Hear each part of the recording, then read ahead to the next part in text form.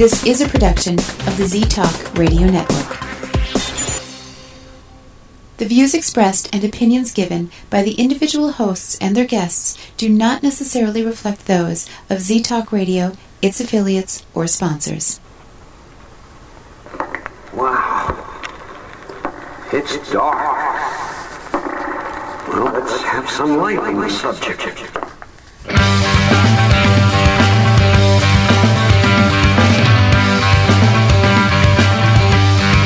Put on your critical thinking caps and please refrain from hugging. It's time for Dimland Radio with your host, Jim Dr. Dim Fitzsimmons.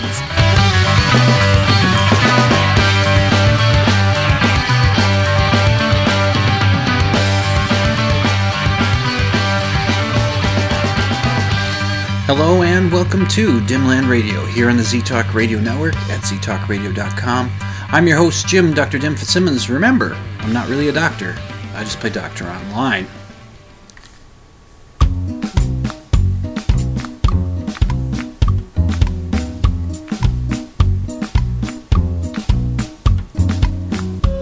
It's time for another Dimland Radio pedantic moment. What did they get wrong this time, Dim? Yeah, I thought I'd start the show off with a pedantic moment. I want to thank my friend Tim, one of the Minnesota Skeptics. He's the one that brought this to my attention. It's for a special reason. This isn't necessarily my pedantry, although it is something that I am pedantic about. But I'll get to it in a moment here. It has to do with Jeopardy, the game show Jeopardy. But so before I get into that, I have to acknowledge that the longtime host of Jeopardy, Alex Trebek, just died recently. He had pancreatic cancer, and he, what I can tell you about pancreatic cancer is it's horrible. It's one of those cancers that is so bad because it's quite often not found until it's in its late stages, and it's very difficult to bring people back from pancreatic cancer when it's in its late stages.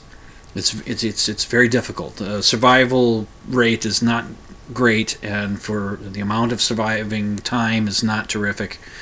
And Alex Trebek, he seemed to do pretty well. He survived for quite a while. It's been at least, I think, a couple of years since I heard that he had the pancreatic cancer. And judging by how he looks in his later years, he looked like he was in pretty good shape. So if not for the pancreatic cancer, I'm sure he'd be fine. But maybe other ailments that old people get, but just like the normal stuff, he looked like he was still in pretty good shape. But anyway, so my mother-in-law died from pancreatic cancer, and was that 7 years ago now? And from diagnosis to when she died was about 11 or 12 days.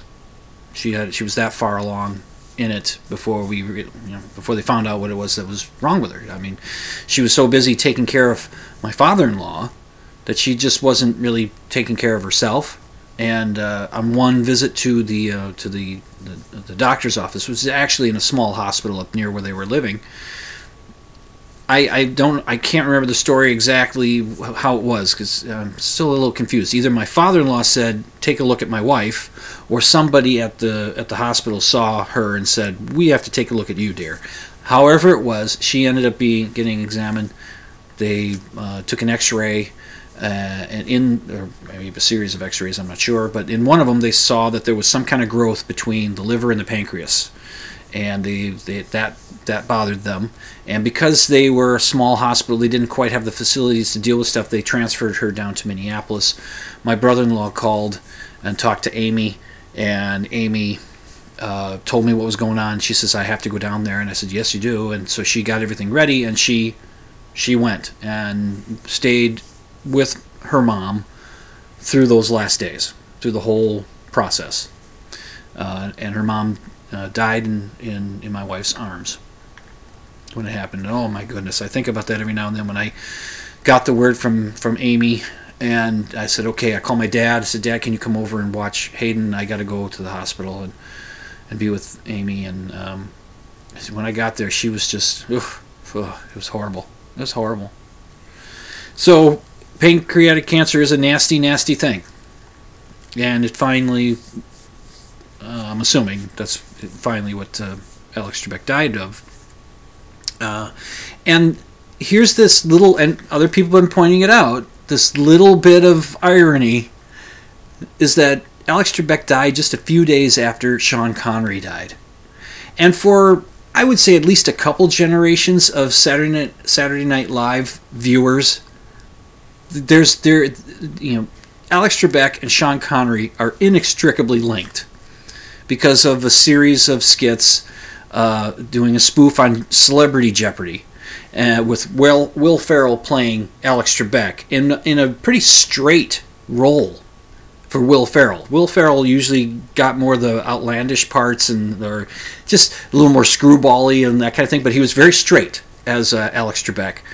And then Daryl Hammond would play Sean Connery. And Sean Connery was always the constant character, other than Alex, of course, within these skits. And then they'd have two other celebrities, sometimes three, other celebrities and they were all just dumb and they couldn't get anything right and just frustrated the hell out of Alex. And Connery would bully Trebek, and it'd be very, very funny in how he did it. And it's a lot of sex innuendo about Trebek's mother. That's not what your mother said last night, Alex. I'll take swords for that's S words. It just was great. And so they are linked, and then the fact that they died within days of each other is just one of those neat little ironies, one of those neat little coincidences that's just kind of fun. If you can have fun with people dying. Okay, so the pedantic moment. Let's get to it. My friend Tim sent me this clip that shows a three-way tie on Jeopardy, a three-way tie for last, which is actually the name of an album by the 80s band, the Minutemen. They had an album that came out in 1985, shortly before the lead singer of the band, D. Boone, that died in a van accident. Anyway, so the Minutemen had this album called Three-Way Tie for Last. And so that just came to mind. Anyway, so the clip shows shows the final Jeopardy piece. And I will put this on the show notes page. Just go to dimland.com, click on the show notes, you'll get to my show notes. It shows the three contestants doing Final Jeopardy. And you know how Jeopardy works. You have to respond in a question because you're given the answer. You have to figure out what the question is, right? That's the conceit. And actually, that was an idea that came up that Merv Griffin's wife came up with. And Merv Griffin was he produced a few game shows, and so that sounds like a good idea. Let's work, and he produced Jeopardy, and the first host was Art Fleming. I don't remember when the show first came out, but it was on the air for quite a while. Then it went away, and then they brought it back, and Alex Trebek was the host. And this was sometime in the 80s that they brought it back, I think. And so Alex has been the host ever since. Well, Alex is so dedicated to the show. I think there are still shows airing. When I record this, there's still shows airing that he recorded before he died. I think he did shows up to like 2 weeks before he died. So there's still like 30. At that point, there was like 30 shows in the can. So they're still showing them, and we're looking at somebody. That's got to be weird to know that you're watching somebody just a few weeks before they died. Anyway, I'm a little sniffly and croaky, so bear with me. So they get to the final Jeopardy on this particular episode, which must have taken place early on because Alex didn't have the white hair and he had his mustache. He had black hair with a little gray in it, but he had the mustache. And so they, you know how it works. They give them the category, then they give them the answer, and then they have to come up with a question, and then they wager how much of what they've won thus far. And if they get it right, they win that much more money, and the one with the most wins the show, and gets to come back the next show. Well, what happened was they all got the answer wrong, and all of them went all in. They bet all their money. And so they all ended up with zero. And I was curious, well, what do they do when everybody ends up with zero, with the three-way tie for last? What do they do? Well, what they do is they say goodbye. You get parting gifts, and you're off, and we get 3 new contestants for the next show. And it has happened since this episode. It has happened since, where all 3 contestants got the wrong answer and ended up with zero money and had to go. And it has happened where they all tied with the most, with the same amount of money, getting the correct answer, and tied up with the same amount of money, and they all get to come back the next show. I was curious as to how that went, and I just found more stuff on YouTube to find all this. Well, here's why the pedantry. Here's where the pedantry comes in. The category was calendars or calendar, and the answer was calendar date with which the 20th century began. That was the answer. So they were supposed to come up with the question. So each one of them answered the question incorrectly, or stated the question incorrectly, the same way. They all got the incorrect response. They all answered the question with, what is January 1, 1900? Yeah, this brings me back. Oh, this brings me back to 1999, when I was just railing against this notion that the new millennium was going to start on, and when midnight of December 31st, 1999 came, the ball comes down and it switches over to 2000. We are in the new century. We're in the new millennium. And I said, no, we still have another year to go. Yeah, I mean, think of it. Now, I'm not going to go through all the arguments, but think of it. You've got the 20th century, right? 20 centuries. You should have a 20 at the beginning of the number, shouldn't you? You see, for 99 of the years of a century, you have, at least the 20th century. For 99 of those years, there was a 19 at the front of the number. We call it the 20th century. It didn't make sense to me. And when I was a kid, I was like, that doesn't make sense. But then I learned along the way that, well, we call it the 20th century because we are in the 20th century. And once we get to the year 2000 and that year comes to an end, we will have ended the 20th century. And so January 1st, 2001 starts the new century. And there's other ways of going about talking about it. I've often said to somebody, who says, no, that's not how it works. And I say, okay, count to 10 for me. And they say 1, I say, stop. Why did you start at 1? Because the way you count, you should have started at 0 and ended at 9. You count 1 to 10. Right? And I know nobody likes a math geek, Scully. But come on. And so it just would drive me crazy. It's not the new millennium. It's not the new century. We still have another year to go. And Jeopardy is on my side. There it is. And so the show comes to an end. Everybody zeroes out. Alex is a little flummoxed by it. And he says, well, you know what this means? Everybody gets, consolation gifts, but we'll have 3 new contestants tomorrow. And he starts to sign off the show, And people in the audience say, well, because he was so flummoxed by this this result that he forgot to give the correct question.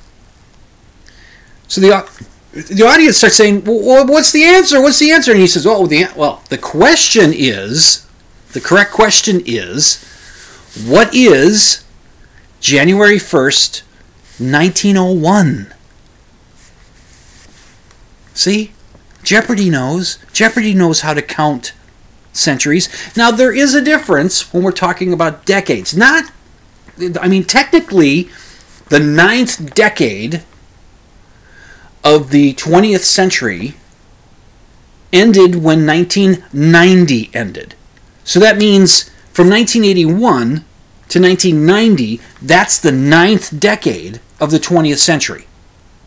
But the 80s are from 1980 to 1989, because 80 is in the, those are the 80s, but it's the 9th decade, so the 9th decade had one more year to go. The 8th decade ended in 1980, but 71 through 79 are part of that 8th decade. You just have to, you see, you get it? So I was so enthused when Jeopardy had my back, before I even knew it. They had my back. So as I said, they did have a show, and I think there was a show where they did they had to do a tiebreaker, which that doesn't happen very often. It might have been only once. They did have the show where they all tied with the same amount of money, and all three came back, and that was in March of 2007. And so this is the stuff you can find on the YouTube. Anyway, I'm going to take my break. That was a bit of fun. A nice pedantic moment to start the show. So you're listening to Dimland Radio on the Z-Talk Radio Network at ztalkradio.com. I'm your host, Jim Dr. Dim Fitzsimmons. I'll be back with something that's not as fun. Sorry.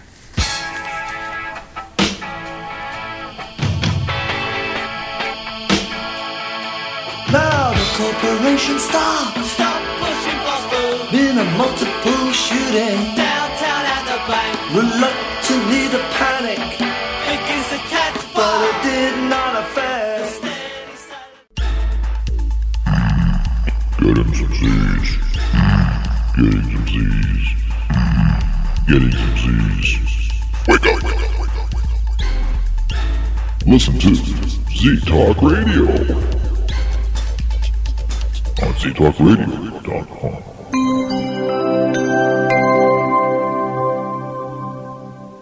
Do you believe in ghosts? Do you think Bigfoot is real? Do you suspect that your neighbor is really Valtor, leader of the lizard people of Bendar 3? Well, Dr. Dim doesn't, and he'll tell you why when you tune in to Dimland Radio Saturday nights, 11 Central, midnight Eastern on Z-Talk Radio Network. It's an hour of science promotion, pop culture rants, personal observation, and of course, skepticism. Join Jim Dr. Dim Fitzsimmons Saturday nights, 11 Central, midnight Eastern for Dimland Radio on Z-Talk Radio Network.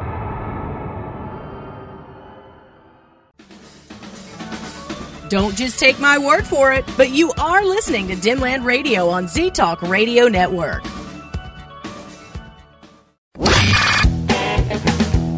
Hey, this is Danny Potts from the Kentucky Ghost Chasers, and you're listening to Z-Talk Radio.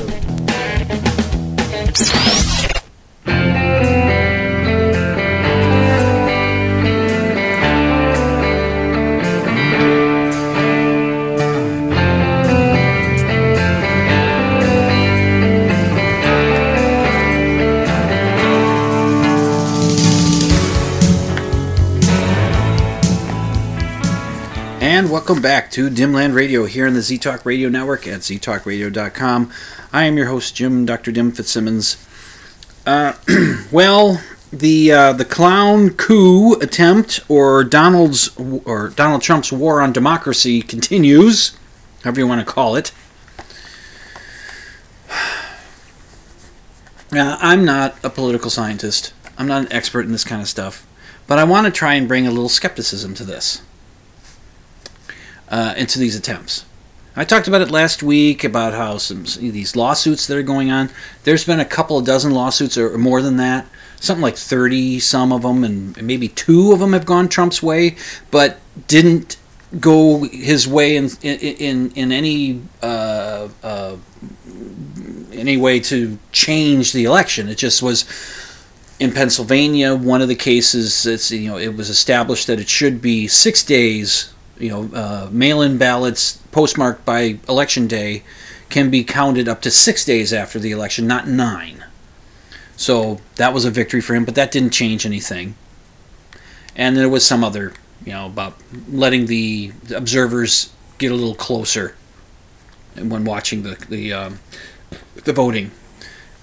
But again, that doesn't change anything in the outcome. But I've been watching this stuff that Rudy Giuliani, who, by the way, his son has been diagnosed with the COVID. So Giuliani is now quarantining. And President Trump's son, Donald Jr., has also been tested positive with the COVID, and he is now isolating. They can't even keep themselves safe. So the attempt to steal the election, and that's what they're doing. This is an attempted coup. It's just that they're just too incompetent to be able to pull it off. And in the courts, Giuliani says fraud, fraud, fraud, fraud, fraud when he's talking publicly. When he's in the courtroom, under oath, being held to the standards of the bar, with a judge looking at him, he says, well, this case isn't about fraud. This isn't a fraud case. Come on. So then they had this little shit show press conference where we've got all this evidence, which they never show. They just talk about how much evidence they got. Okay, well, let's see it. Where is it? Well, we can't show you. Can't show you this evidence. Why not? Well, because we don't want the people who did these affidavits, and affidavits aren't necessarily evidence, but we don't want these people that did, that partook in these affidavits, we don't want them have, their lives threatened. Oh, you mean like those that are standing up against you are having their lives threatened by Trumpers? You mean like them? You mean like the guy that's in Pennsylvania, in charge, the Republican fellow who's in charge of the election counting there? I think it's the Secretary of State. He's been getting death threats? You mean like him? Anyway. So they hold this press conference in which Giuliani, it's his hair, he can do what he wants, but his hair dye started to run, because he was sweating so damn much, started running down his cheeks. I can't imagine him watching his performance there thinking, yeah, I nailed that. Not feeling somewhat embarrassed about my hair dye started going down, or it's just. Again, they keep talking, they keep claiming that they have all this evidence, but they don't have any evidence. They're getting bounced out of court, or the law firms that are they're dropping. Trump's campaign lawyers are dropping their own suits because they know it's not working, and they're quitting. They're leaving because this is a ship that's sinking, and they don't want to be on it. So Giuliani, he doesn't care. I mean, this is so sad. This is a guy who received praise earlier this century. He was America's mayor. His handling of guiding New York City through the aftermath of the terrorist attacks of 9/11 won him praise from both sides of the aisle. Super liberal Dave Letterman, when he came back to do The Late Show, he said part of the reason he's able to come back to do The Late Show is because of Rudy Giuliani, because of the leadership he showed. So Giuliani had it in him. He rose to the occasion at least once. And then what the hell happened? He's tied himself to the crazy train that is Donald Trump. So fearless leader, it's all conspiracy theory now. And the most conspiracy of the conspiracy theories that they're floating, at least in my estimation, and here's where the skepticism comes in. At this press conference, Miss Tinfoil Hat 2020, Sidney Powell comes up there and she starts claiming that these Dominion machines, this Dominion software, voting system software, that when the vote gets put in there and it's scanned electronically and this software then can kick over a certain number of votes from Trump to Biden. Excuse me, I gotta take a sip. From Trump to Biden, it kicks those over. It's funny though that that Dominion stuff only benefited Biden. It didn't kick over Senate votes from Republicans to Democrats, and it didn't kick over House votes from Republicans to Democrats, because the Republicans gained seats in the House, almost a dozen. And even though one Democrat there was one seat picked up by a Democrat in the Senate, there's a runoff going on in January where it's possible that the two Democrats, there's 2 seats open, the 2 Democrats could win,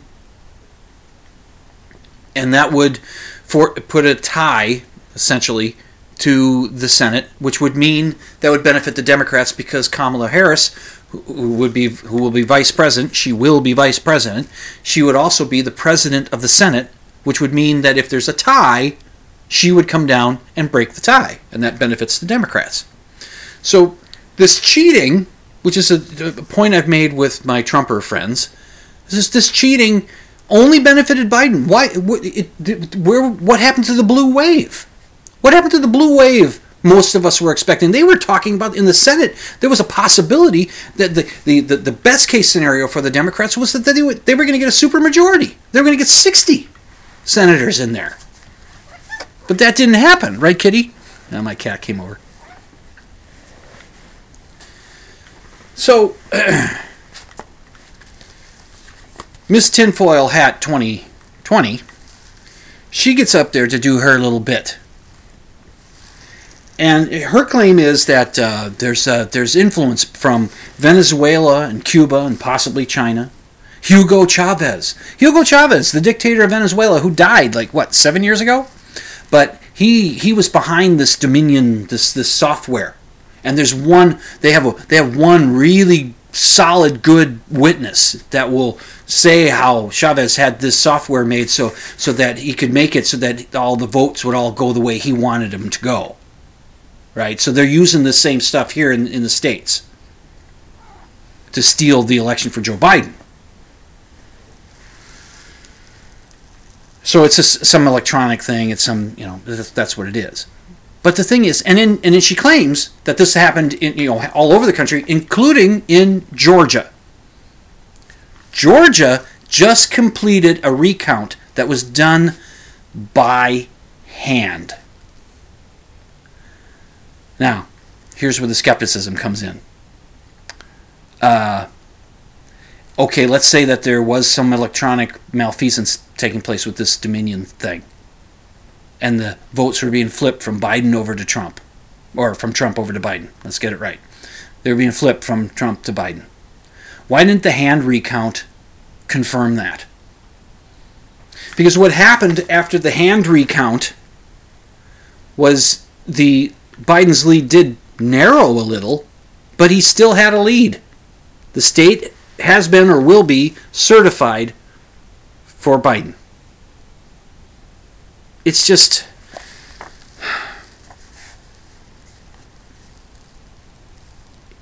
It's just sad, what we're seeing happening to our democracy here.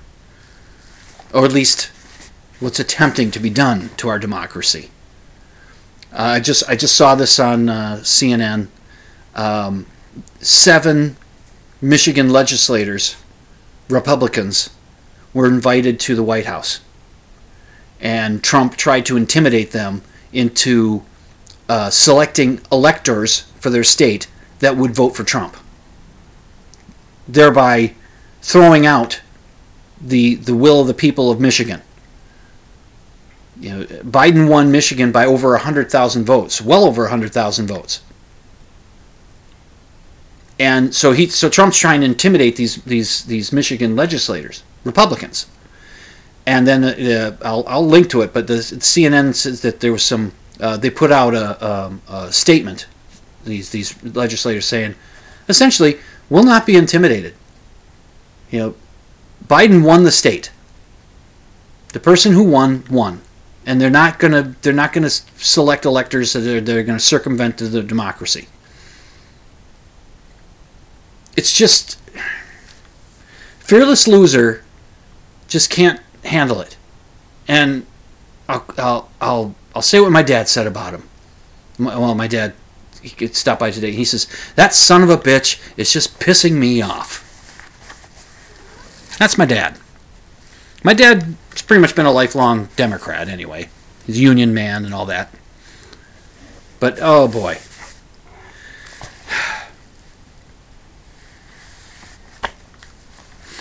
So,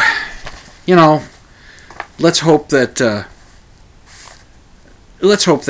sanity reigns, because it will. It will be Joe Biden that will be president. The problem here, the main problem that I've been hearing about is that without a smooth transition, some problems can happen.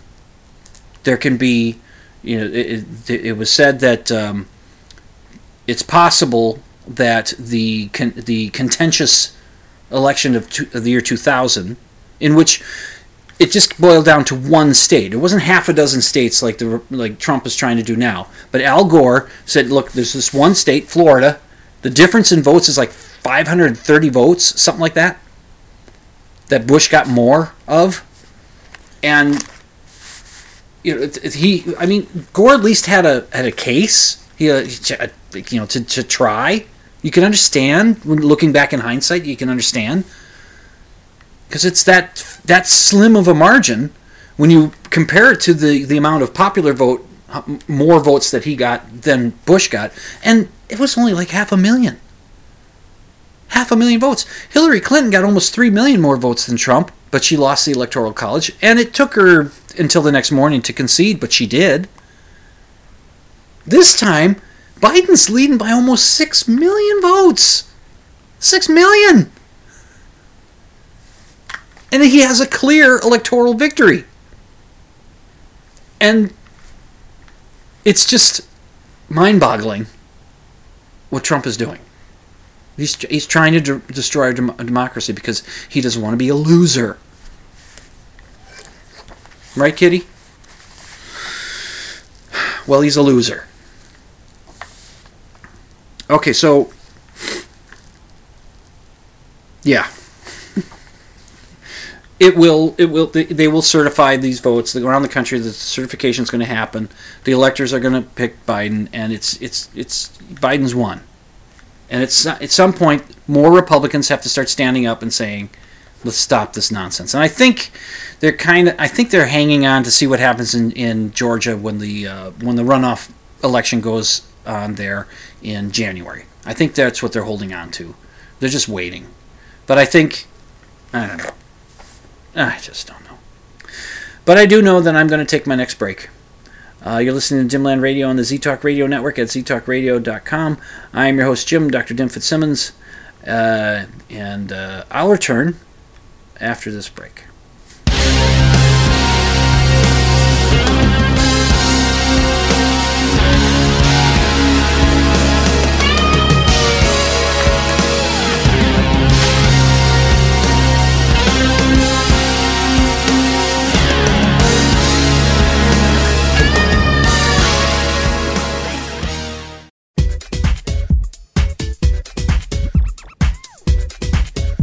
Z-Talk Radio is committed to bringing you the best radio possible.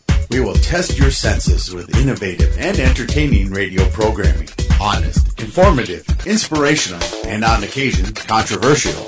Our listening audience will also have the opportunity to interact with the show hosts and guests through live chat and call-in capabilities. You can't be left out of the loop. Tune into all our live shows once, and you'll never turn your computer off again. Z-Talk Radio on your computer dial. Your healthy addiction. Oh, Lord, honey, can somebody tell me what my future holds? Hey, man, you think I can get a reading? Wrong answer. It's time for Dimland Radio with your host, Dr. Dim, Jim Fitzsimmons, only on Z-Talk Radio. Hey everyone, this is Professor Dave. I want to teach you about all kinds of things regarding science. I want to tell you about physics.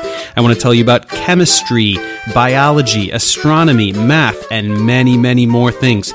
Come check me out on YouTube. The channel is called Professor Dave Explains. Take it easy. He knows a lot about the science stuff. Professor Dave Explains. I am living on Channel Z.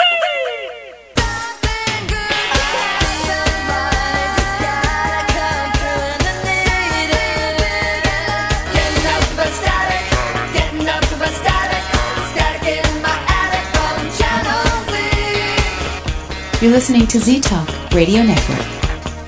I am living on Channel Z.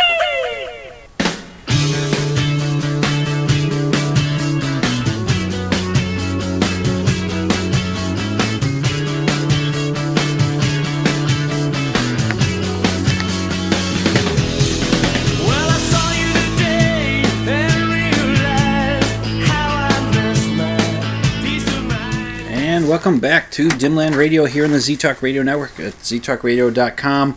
I'm your host, Jim, Dr. Dim Fitzsimmons. I'm going to do something, a cool thing right now. I'm going to talk about a cool thing. Now, this is a little bit of an old cool thing, because this article is from 1997. But I just learned about this. I was watching stuff on YouTube. There's a YouTuber named Aron Ra. He's a very outspoken atheist. And he does a lot of presentations on his YouTube channel of he refutes claims by creationists when it comes to evolution. He refutes their claims about God and all this, uses logic and science and skepticism and all that kind of stuff. I think he's really cool. He looks like he could be a Satanist. He has a look to him, but he's great. He looks like he's got he's great. I think he's really smart. I think he presents his arguments fantastically, and it's just really well done stuff. And he mentioned something that I went, wow, that's really cool. I'm going to look that up. So I found it. It's right here on this piece of paper that I printed out at work today.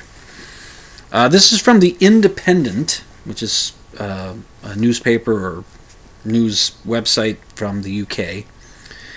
And the headline is Family Link That Reaches Back 300 Generations to a Cheddar Cave. Cheddar being an area in England somewhere. This was written by Charles Arthur.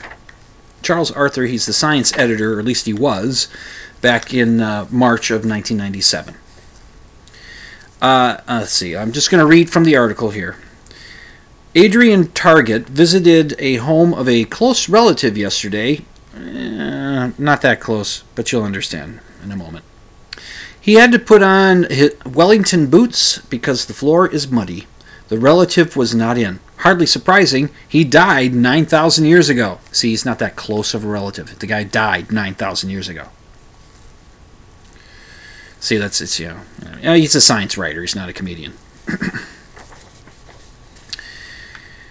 But there's no doubt Mr. Target, a 42-year-old history teacher in Cheddar, Somerset, has been shown by DNA tests to be a direct descendant, by his mother's line, of Cheddar Man, the oldest complete skeleton ever found in Britain, and now also the world's most distant confirmed relative. Even the royal family can only trace its heritage back to King Egbert, who ruled he was King of Wessex. Now, I don't know English history, sorry. I don't know British history, I don't. I'm an American. I know ours a little bit. I don't know anybody else's. But according to Wikipedia, King Egbert was the King of Wessex, which is a area of Great Britain, from 802. That would be CE, to 839 CE. But he was also king of Mercia from 829 CE to 830 CE for just a year. And I think Mercia might have been considered most of England at that point. It's like 7 counties or something. I don't know. I don't know. Somebody from England, let me know. But anyway, by contrast, Cheddarman, a hunter-gatherer who predated the arrival of farming, lived in 7150 BCE. The news caught everyone by surprise. Mr. Target's wife, Catherine, said, "This is all a bit of a surprise, but maybe this explains why he likes his steaks rare." Yeah. The discovery came about during tests performed as part of a television series on archaeology in Somerset, Once Upon a Time in the West, to be shown later this year in 1997. DNA found in the pulp cavity of one of Cheddarman's molar teeth was tested at Oxford University's Institute of Molecular Medicine and then compared with that of 20 people locally. Those families were known to have been living in the area for some generations. To make up the numbers, Mr. Target, an only child who has no children, joined in. But the match was unequivocal. Unequivocal. I said that right.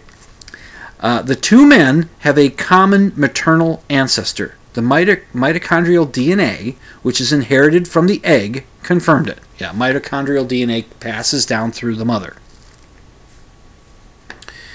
"I'm absolutely overwhelmed," Mr. Target said on hearing of the match. "It is very strange news to receive. I'm not sure how I feel at the moment." His pupils were delighted. "He's never had a nickname until now," said one 16-year-old with relish. They don't tell us what the nickname is. It's not the best reporting. And so were scientists. The finding could provide a key to the debate about the process by which early humans settled down to an agricultural life. Cheddarman was discovered in 1903, 20 meters inside Gow's Cave, which is the largest of 100 caverns in Cheddar Gorge, Britain's prime site for Paleolithic human remains. He had been buried alone in a chamber near the mouth of a deep cave, about 1,000 years before hunter-gathering began to give way to farming. Visiting the site, Mr. Target said, "I'm glad I don't live down here. It's very dark, dank, and dismal. I have been down here before, but, of course, I never dreamed I was standing in my ancestors' home." Let's see. And that's it for that, that story. So they matched him up to a skeleton, to a complete skeleton found in Great Britain that dates back to 9,000 years ago. They find this, and then they can get the DNA, because it's not fossils, it's actual bone. They can find some DNA in there, and they matched it up to, and mitochondrial DNA is the kind of DNA that lasts better. It lasts longer. It's a stronger form of DNA, I guess. And they were able to match it up to this guy, and that's just awesome. I wonder if Mr. Target asked about if maybe a Cheddarman left a will. See, that's a joke I made there. That's a joke. You know what bothers me? Have you? This part of it doesn't bother me. Have you guys? You probably don't watch television ads much, but when I'm watching sporting events, I don't flip the channel generally when it goes to commercial break, so I do get to see commercials. And Progressive Insurance has some of the better commercials out there. The ones that I enjoy, I find them funny. And they've been doing a campaign that is, it's about how younger people, not young people, but first-time homeowner people, when they buy a house, they start to become their parents. They start to act like their parents. And this has been an ad campaign that they've been using for a while, and they've come up with a new wrinkle to it. They have this fellow called Dr. Rick, and he works for Parental Life, and he's a life coach, and he's counseling these people on how not to turn into their parents. And so he has some, we see some of these ads where he's he takes them, there's one ad where he goes to the home of one of these new homeowners, and he's explaining to them that there's way too many pillows on this couch. You can't use the couch. You have to remove. And he takes pillows off the couch, and the person that he's showing this she's a little upset by that. But he says, you see, now you can sit on the couch. It's things like that, and he'll take them out to stores, and they go out to a hardware store.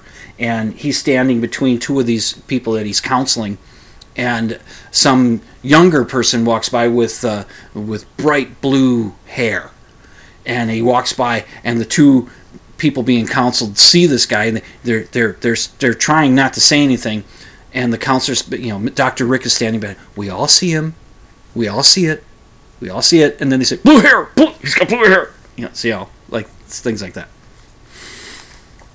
And then there's one little segment in which he's walking along with three of his students, if you will, and there's one trailing behind them, and she is talking on her cell phone with it on speakerphone.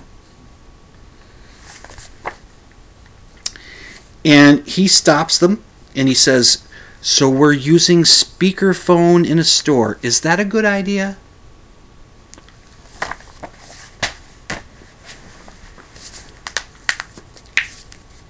This is what bothers me. I have been seeing this. Now I should ask them, did you just buy a house by chance? 3 times at the grocery store. 3 separate times. Different people each time. They are walking through the aisles. They've got their one arm against their sides, the elbow against the side, and then their forearm up at about a 45-degree angle with their phone resting in their hand, and they're talking. And you can hear a voice come over the speakerphone, and they might be asking, should I pick up this? Do I get that? You know what I do when I'm in the grocery store and I want to ask my wife a question? I text. Yeah, I know this is the guy that had a flip phone for a long ass time, but now that I don't have a flip phone, I have something and I'm able to text. That's what I do. I don't walk through the aisles talking on my phone on speakerphone. So that's 3 times, and that's within the last month, right?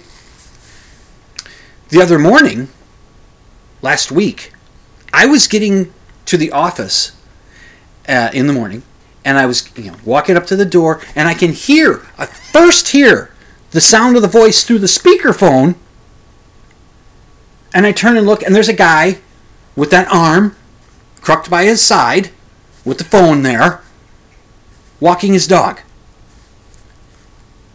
I looked at him like, seriously? But that's not the worst of it. No. Earlier, that same morning, while I was on the way to work, I stopped at Walgreens. And I walk into the store, and I can hear someone talking. It takes a moment or two to register what I'm hearing. I'm hearing someone talking on their speakerphone. It's an employee. In the photo center, I look over and I see her standing there, arm by the side, elbow right along the side, 45-degree angle, phone in the hand, and they are having an argument with whomever is on the other end. And I sometimes hear the voice on the speaker, but for the most part I'm hearing, you can't be that way with me, you can't do that kind of stuff, I know, it's like, and I just, what the hell is going on? Now, I don't say anything, of course, it's the Minnesota way. I get my stuff, I go to the front register, and the nice older lady that works there in the mornings, she's there. She says, how are you doing this morning? And I said, well, I'm better than somebody else is doing. And she says, I know, 45 minutes. Where's the manager? Should I be a Kevin? I guess a Kevin is the male equivalent to a Karen. I don't know. Should I just... What are you doing? I thought of this later. I should have walked over to the counter at the photo center and just stood there looking at her. Can I help you? No, I'm just listening to your conversation because apparently you don't care about people knowing your business. How about going back to the break room, closing the door, settling this, and then coming back to work? How about doing that?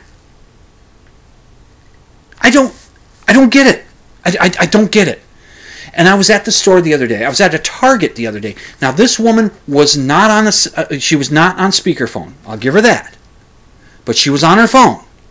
And she was speaking loudly. And she's talking about, well, they were broken up over there, but now that they've moved over here to Minnesota, they're back together, but I think they're breaking up again. And it's like, really, lady? And she's moving her cart along, and in the cart she has her kid, who's about 4. And I walk by, hearing this bit of the conversation, and as I get past her, I hear her say to her 4-year-old in the cart, I'm on the phone! And it took a lot for me to not do this, but I thought of it. I should have turned. I thought about just turning around and saying, yeah, lady, we all know. Do they have no shame? Have they no sense of place? Have they no humility? Do they not feel any embarrassment? What the hell is your problem? You're a Minnesota. I mean, it's bad enough for normal Americans to do it, but for Minnesotans? We don't want people knowing our stuff.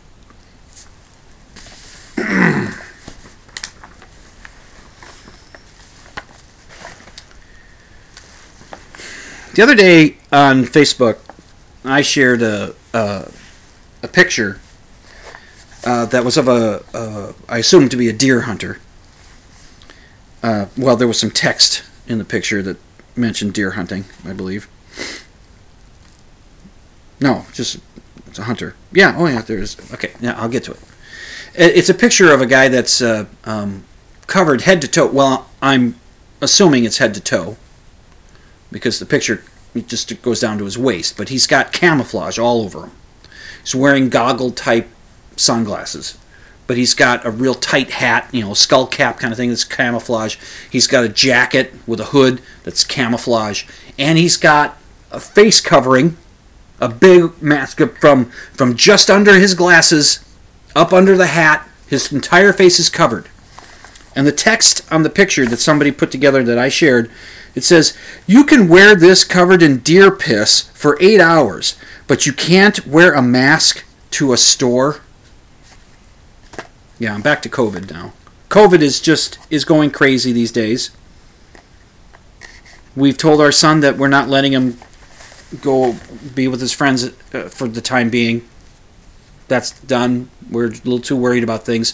I'm just now feeling less nervous about visiting my sister and her husband and going to a restaurant and then going to her house. And, we wore masks sort of at the restaurant, but we're eating. You can't wear a mask when you're eating. So they were doing okay as far as being careful about masks with their employees and everything, but still. And so a week later, I asked my sister how she and her husband were doing. She says, we're fine. I said, well, I'm nervous about this. Well, now it's been more than a couple of weeks. I think I can start to breathe easy. But I did not feel comfortable about that, especially the more I thought of it after the moment, after it happened. So I share this image on my page.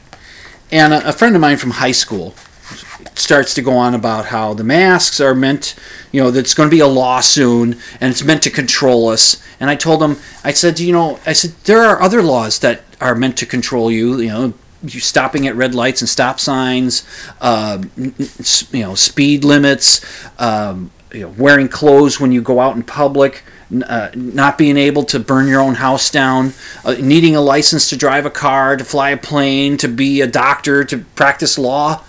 These are all laws meant to control us, but you don't seem to care about those, right? And I'll tell you something else. You know which laws on the books here in the United States, you know which ones are meant to control people's behavior? You know which laws? All of them. All of the laws are meant to control us. Even corporate law, even those laws which control corporations are run by people. Corporations don't run themselves. So the laws are meant to control the behavior of the people who live here. All of them. All of the laws, all of the people. So we got into this conversation about masks. Now, he veered it off very quickly into Antifa and Black Lives Matter, and notice how the right-wingers, the conservatives are being very, they're not rioting. They're not rioting yet. But the Proud Boys are standing by. So I wrote a response to him, a lengthy one, and I've adopted it. I've adjusted it a little bit to read to you here. I might turn this into a blog. We'll see. I titled it "To Promote the General Welfare," because I mentioned that to him too. It's part of the Constitution, but he says no, it's to control us, wearing the masks. He told me that he and his entire family all had the COVID, and they've all recovered, and they're fine. All right, so I start with this. I'm glad to hear your family has recovered from the COVID. I hope there is no reinfection. Let's take one thing off the table for this thread. The original post addresses the apparent hypocrisy of those hunters who can cover themselves head to toe, including their faces, and do so for hours at a time when deer hunting, but when it comes to wearing a mask to go to the grocery store in order to protect themselves and their neighbors from a highly infectious disease, that is a bridge too far. This thread should not be about civil unrest, socialism, whatever. That was a non sequitur that took the thread off topic. Let's focus on masks. Masks work. I have posted about this before on Facebook. Masks keep the large droplets that come from our mouths and noses when we cough, sneeze, talk, yawn, breathe, etc., away from others. It is in those droplets where the virus can be found. The thing about COVID is people can have it and feel fine and spread it around. This is why we should all wear masks in public. We don't know that we aren't carrying the virus, so we should act as though we are. This is to protect others. And this is something that boggles my mind. If you saw your neighbor being attacked by a dog, wouldn't you try to save them? Wearing a mask can save that neighbor from this virus. Saving someone from a dog is doable for you, but wearing a mask isn't. The dog can bite you. The mask can't. Another head scratcher is the fact that many of the people refusing to wear masks are veterans. They were willing to lay down their lives for strangers, but wearing a mask at the Home Depot is somehow an affront to their rights? Now, he also mentioned in his debate with me, he said, there's a 99% survival rate with this COVID. All right? So I addressed that here.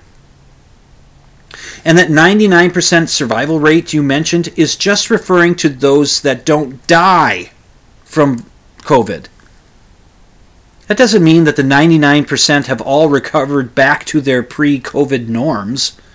Most will, but a sizable percentage of people who get it will develop problems with their lungs and or hearts.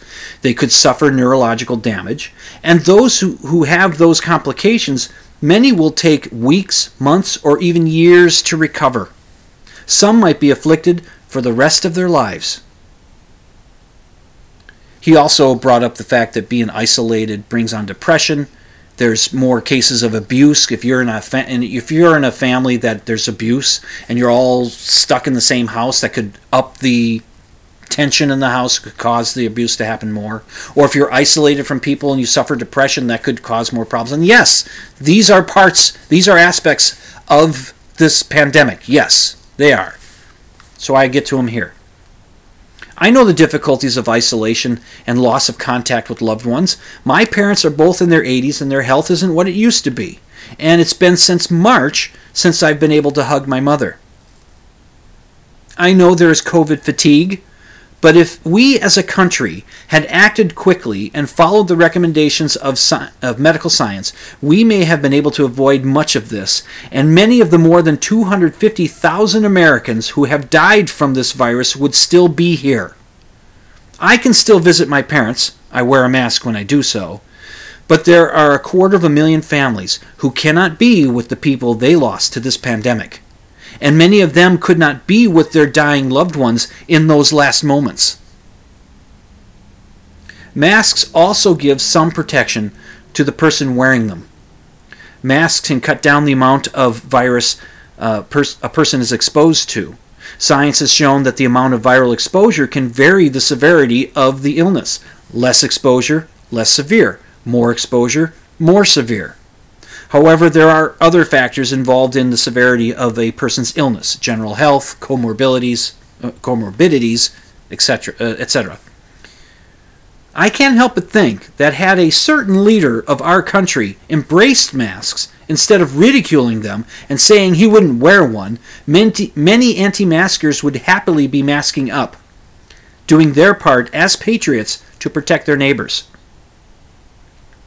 Why I suspect that a certain leader, if he had masked up and followed the distancing guidelines, he might have avoided catching the COVID himself.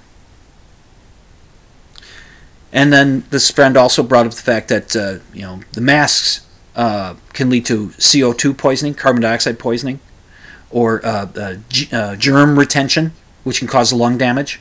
He alleged that. And I said, and no, CO2 poisoning is not a problem with wearing masks. There's a video that gives the science on wearing masks. I'll link to that on the show notes. It breaks the myths surrounding masks, including CO2 poisoning. The presenter wears 6 surgical masks at once, and his oxygen levels are unaffected. Also, we have plenty of evidence that your claim of long-term lung damage from germs and CO2 due to extended mask wearing is false. That evidence is called surgeons. Surgeons wear masks for hours at a time, day after day. They have done so since the 1930s. There is no evidence that surgeons suffer from any kind of lung damage from wearing masks. And there is the hunter in the picture in the original post. So we have come full circle. That's it. These are the facts. You and your family got sick, but you were able to recover. Good. I don't want to get sick, and I don't want to get others sick. I'm going to follow the science. Once this pandemic is dealt with, when a vaccine is available, we will be able to take off our masks. Of course, when the vaccine is available, we'll have to convince the anti-vaxxers to get it. That's another battle for another day. Good luck. Good night, Herr Doctor. Good night, Frau Blucher. Yep, so that is a battle for another day, although we do have good news on the front with the vaccination, with vaccines. There's a couple of them that are looking pretty promising, but it's going to take time. It's going to take time to get it out to everybody. So be patient, wash your hands, wear a mask, stay home, stay safe, and remember to sleep with the lights off. This is Dr. Jim Fitzsimmons, Dimland Radio. Good night.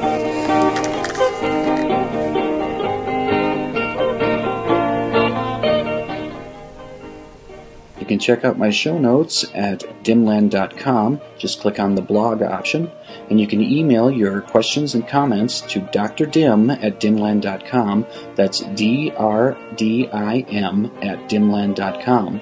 And the opening theme song, Ram, is by the Iolius and is used with permission.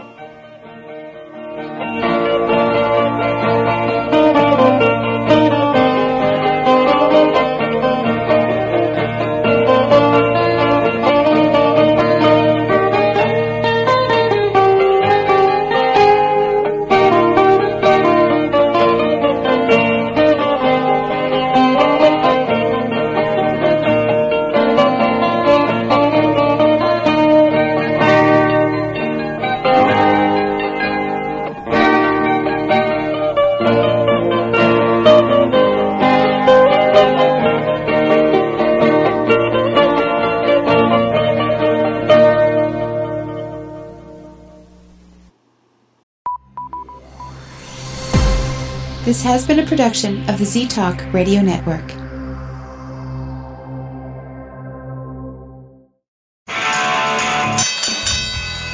And now, a message to our competitors. Thanks for tuning us in. Well, I'm going to hell.